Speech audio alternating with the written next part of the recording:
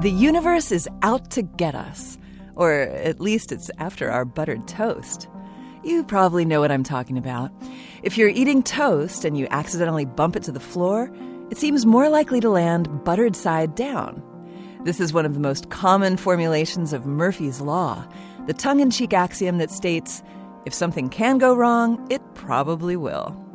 You might wonder why we're talking about Murphy's Law on A Moment of Science.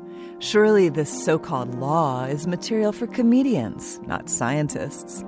If you examine the toast problem rationally, surely you'd expect a 50-50 outcome, much like flipping a coin. Actually, according to physicist Robert Matthews, Murphy is right, at least as far as toast is concerned. In his study, Tumbling Toast, Murphy's Law, and the Fundamental Constants, he points out that most buttered toast isn't flipped like a coin. It slides off the breakfast table, initially buttered side up. The toast begins tilting as soon as it goes over the table edge. On the way to the floor, it rotates, buttered side turning down as the dry side turns up.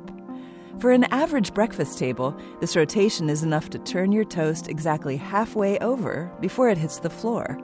To turn a full 360 degrees so the toast lands buttered side up, your breakfast table would need to be 10 feet high. You can test this at home without getting your carpet messy.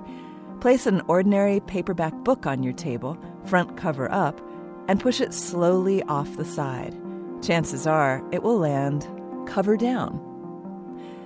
This Moment of Science comes from Indiana University. We're on the web at amomentofscience.org. I'm Yael Ksander.